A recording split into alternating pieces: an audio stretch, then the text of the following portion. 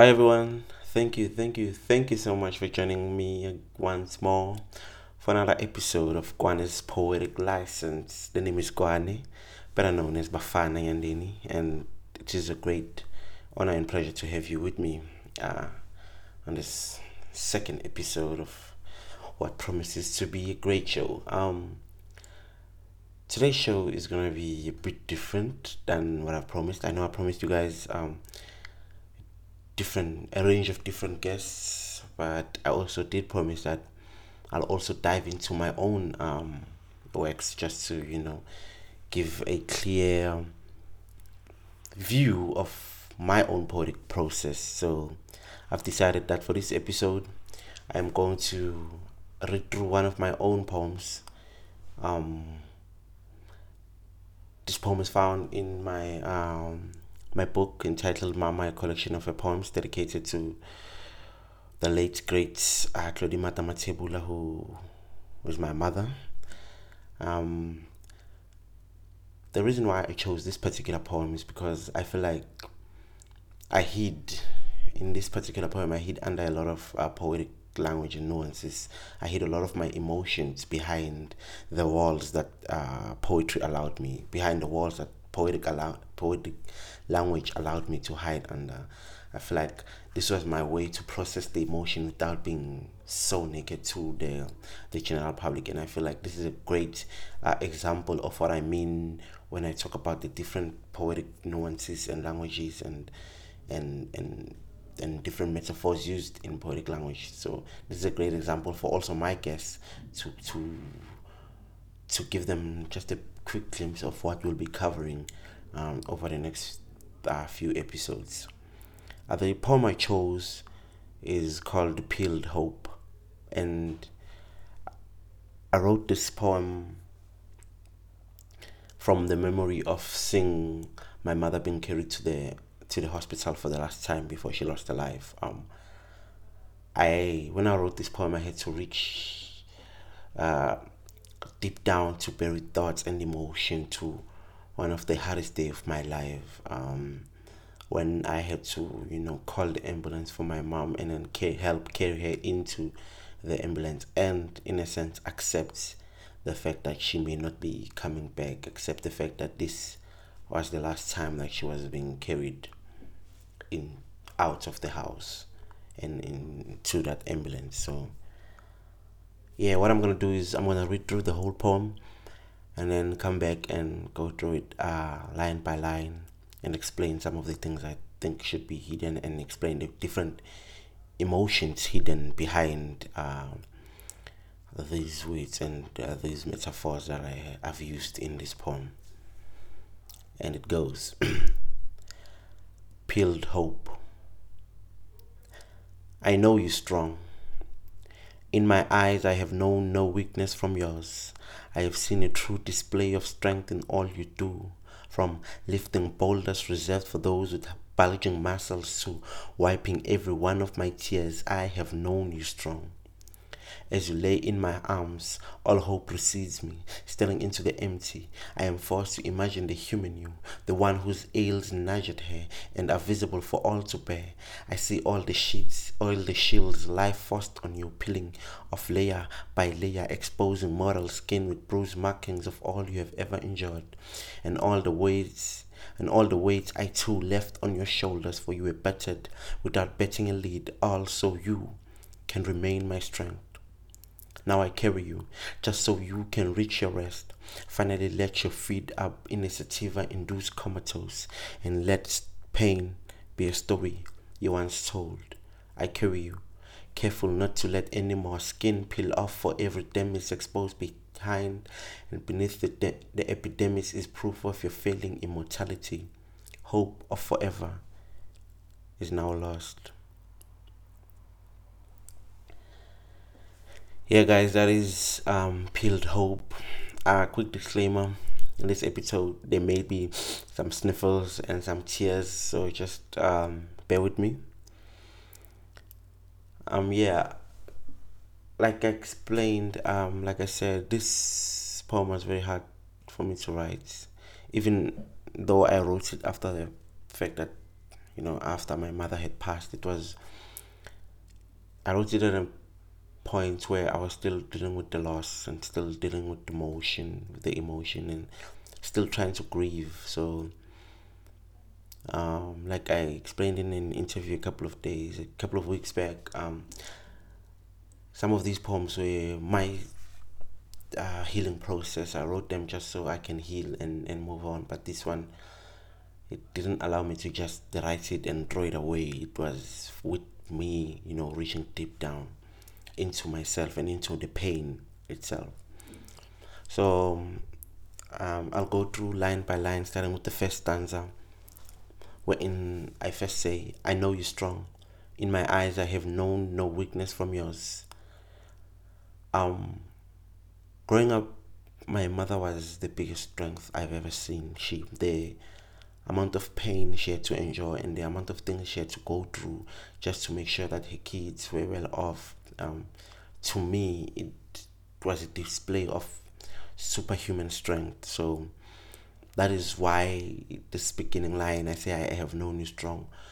Even though she had weaknesses, she was human. I never allowed myself to see those weaknesses. I never allowed myself to accept that she has weakness. I always saw her strong. I always saw her carrying everyone on her shoulders, including me. So that is why in this first stanza, I'm just dedicating this whole stanza and starting the whole piece um, with an acknowledgement of her strength. I continue to say, I have seen a true display of strength in all you do, from lifting boulders reserved for those with bulging muscles to wiping every one of my tears. I have known you strong. This line is homage to both her physical strength and her emotional strength. In that, in the book, there's a poem called Imbogoto, which is an appreciation of what I seen my mother do, in that she volunteered her hands to go and build my primary school when they did not have enough money to hire, people and contractors to come and build the school. But they asked some of the parents to come and volunteer their hands to come and build the school. And my mother, as old as she was and with a deteriorating eyesight, she went there, and I saw her carrying boulders of rocks and pushing wheelbarrows filled with scrap metal and all these other bricks and sand. And that was a true display of strength which was and in doing a job which was reserved for men with muscles.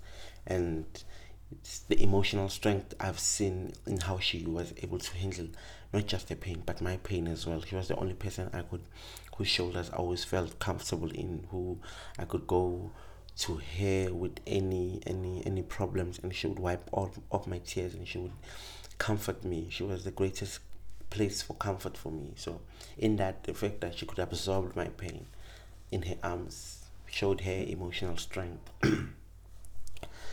I go on to the second stanza. I open it with just a quick background of the second stanza. The second stanza I wrote after I called the ambulance, but while we were still waiting for the ambulance. My mother was lying on her back in her bed, and she had started breathing uncomfortably. It felt like she was having a shortness of breath. So I picked her up and by her shoulders, and I placed her shoulders and her head on my lap, just to ease her breathing. And as she laid on my lap, I could feel her breathing coming, her strained breathing coming from her back, like she was really having difficulty in drawing a breath. So this next stanza is what I drew, is a depiction of that moment of holding her while waiting for the ambulance. I begin the stanza by saying, as you lay in my arms, all hope recedes me, staring into the empty. I am forced to imagine the human you. I think at that moment, holding her on my lap and seeing her with her eyes, she was blind at the time, so her eyes had always, she would always open her eyes, but without actually looking at anything. But you always saw life in those eyes. But in that moment, I could not for the life of me see life in them. She was just staring into nowhere, and you could see that she was not present in that moment. I think this is when I had to now reconcile and come to accepting the fact that this might actually be the last time that I was in her presence, and this might actually be the last time that I get to see her, because when I say I'm forced to imagine the human you, this was when I actually now saw that she was actually human. She felt pain. She went through life. She had weaknesses, which I had for the longest time tried to run away from, trying to run away from accepting that she was human too. So yeah, this was very hard for me to realize, and it was very hard for me to come to terms with.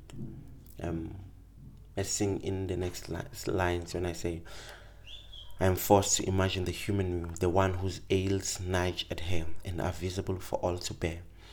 See, like I said, I was forced to come to terms with her weaknesses. When I say with ails, I mean with her pain and with all her weaknesses that came with being human. And in this moment, there was no shield, to hide behind. There was no love to hide behind. There was no strength to hide behind. This was all her, and all her weakness, and in all her pain. I could see her, and I had to come to the terms that she is human. She's feeling all of these things.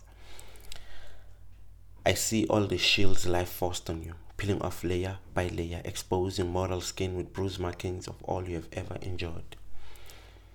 This part is a double entendre in that her skin had literally started peeling off because it had grown weak over the stage of her weakness, of her sickness. So as I tried to hold on to her arms, some of her skin started to peel off, brushing as my hands brushed up against her skin. Her skin started to peel off. So this part, when I say all shields life forced on you, I am equating the skin to, the shields that were now exposing her moral self, exposing the human hair, the one who was bound to the grave like the rest of us are. So in that, her skin just didn't just reveal her physical pain, it also revealed that all the years that she had to toil, and all the years that she had to go through pain, and all the pain that she has to go through. When I say with bruise markings of all you have ever endured, like when I saw the skin peeling off, I went back to everything that I have ever seen her endure. Even after the moment I came to a realization that I had to live for her and I had to do everything for her, just as she did for me. So that is what this line means. And I end the stanza by saying, in all the weight I too left on your shoulders, for you were battered without betting a lead. Also, you can remain my strength. For those of you who either have seen the launch videos, or were part of the book launch, and those who have seen who might have seen the short film I did, you would know that at one point in my life, when I was 12 years old and I saw my mother try to kill herself, I knocked on the bathroom door, just trying to convince her to not kill herself and to not end her life and to live for me. So when she came out, I feel like that was her saying, I will live for you, I will do everything just so you can live, I'll be your strength just so you can live and feel worthy. Because I really do not feel like I would be where I am today, and I would have done half the things I've done with my life if my mother was not there for all the times that she was. So I feel like I also left a weight on her shoulder, in that she had to live to carry me, So yeah, that's the part. And then the next two stanzas, this is when now the ambulance had came, and unfortunately they couldn't get the stretcher into the house, to carry her outside, and she couldn't walk at the time. So they couldn't get the stretcher inside the house, so we had to carry her outside. So because there was only two paramedics, and I also had to help them carry her, so I carried her on the shoulders until we got her outside and onto the stretcher. So this next two stanzas are dedicated to that memory, and this is how then I painted that picture of that memory. It begins by, now I carry you, just so you can reach your rest. Finally let your feet up in a sativa-induced comatose, and let pain be a story you once told. In this stanza, I am, it was me saying, as I am carrying her, because I was carrying her to her hospital bed. I was carrying her in a place where they would administer medicine. They can help her, through the pain. So I was saying, just so I can carry you, just so you can reach your rest and finally let your feet up. So because I wrote this after she died, after the fact, it has two meanings. It is a meaning of her reaching her rest, which is the hope that she would still be alive, and her going to the hospital, reaching her rest, and then coming out of the hospital and find me at a point where I'm now ready to provide for her, to give her, and to elevate, and to remove all the pain she ever had to feel. So to finally give her the life that she had wanted for me, to finally give her everything, every hope she ever had. So when I say in a sativa-induced comatose, this is when I'm hoping that life that would come after the hospital, this last hospital visit, would be better than anything she had ever felt. But since I wrote this also after the fact, after she died, it was also me writing it in the hopes that wherever she is now, she is at rest. None of these life problems that were holding her hostage have any power over her anymore.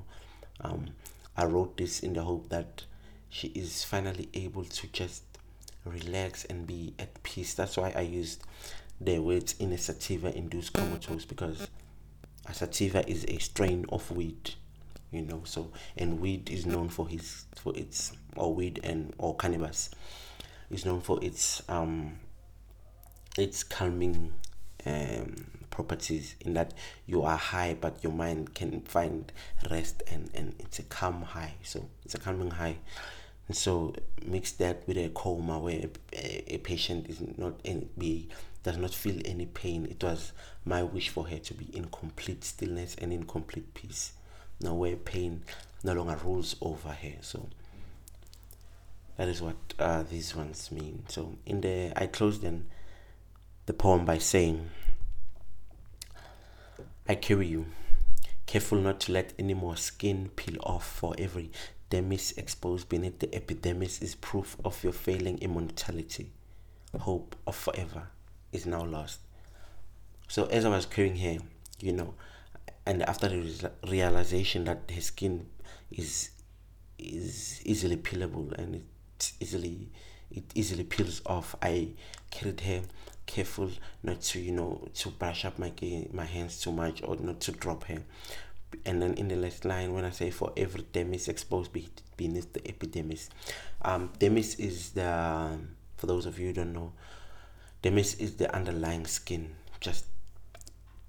and then the underlying skin beneath your top layer, and then epidermis is like your exposed skin, your actual skin. So when I say epidermis, I mean your dermis exposed beneath the epidermis, I mean the underlying skin exposed beneath your actual skin is proof of your feeling immortality. So this goes back to the first two stanzas, where I'm paying homage to her strength, and then coming to the realization that her strength is fleeting. And then the last line is, hope of forever is now lost. This, I think, is important for me to say, was more for me, in that it was not her forever that was lost. The point where I wrote this poem, I felt like it was my forever, in that my whole life I lived it, and I had dreamt the dreams I had in response to her love. I wanted to achieve enough just so I can provide for her. So my forever was seeing her live a life that she was trying to build for me. So this is now when I came to the accepting that she is really gone, she is truly gone, and I will now have to find new dreams and to try and carve a new life for myself where she is not part of it. So my forever, which was held on by to her life, was not there anymore. So although my biggest hope is that she is finally at rest, I am also in a position now to try and find my own lane to run, to find my own race to run, because I believe that at the end she really did run her race, and she really did finish first, and she really did impart as much as she could to me, which is why I'm still here today.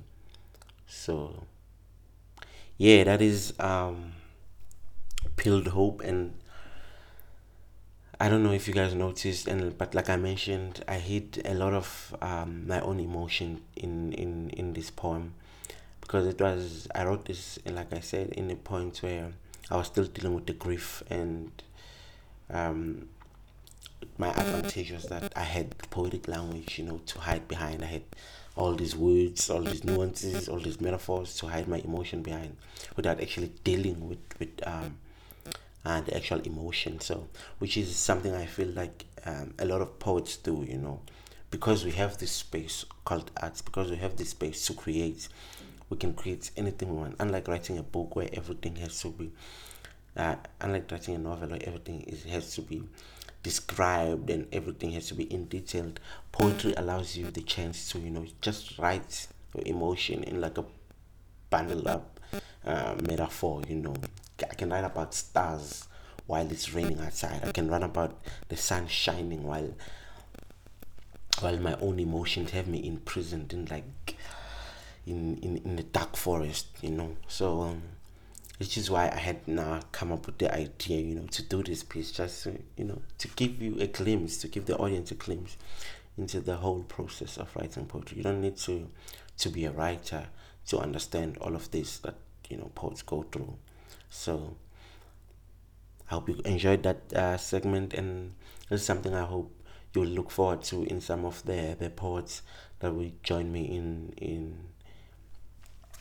in all of this exploring all things poetic and all things emotion, that we'll be dealing with in the coming weeks. So yeah, I hope you join me, and I promise the next episode we definitely have a guest lined up. I'm telling you, this person is brilliant. Like their writing has me, it inspires me so much that I know that they also hide a lot of their own emotion under the words and the language that they use. So I hope you all are ready to join me next week in exploring with this poet that we have lined up. So yeah, thank you for joining me. Remember, love word and love people. Kwane.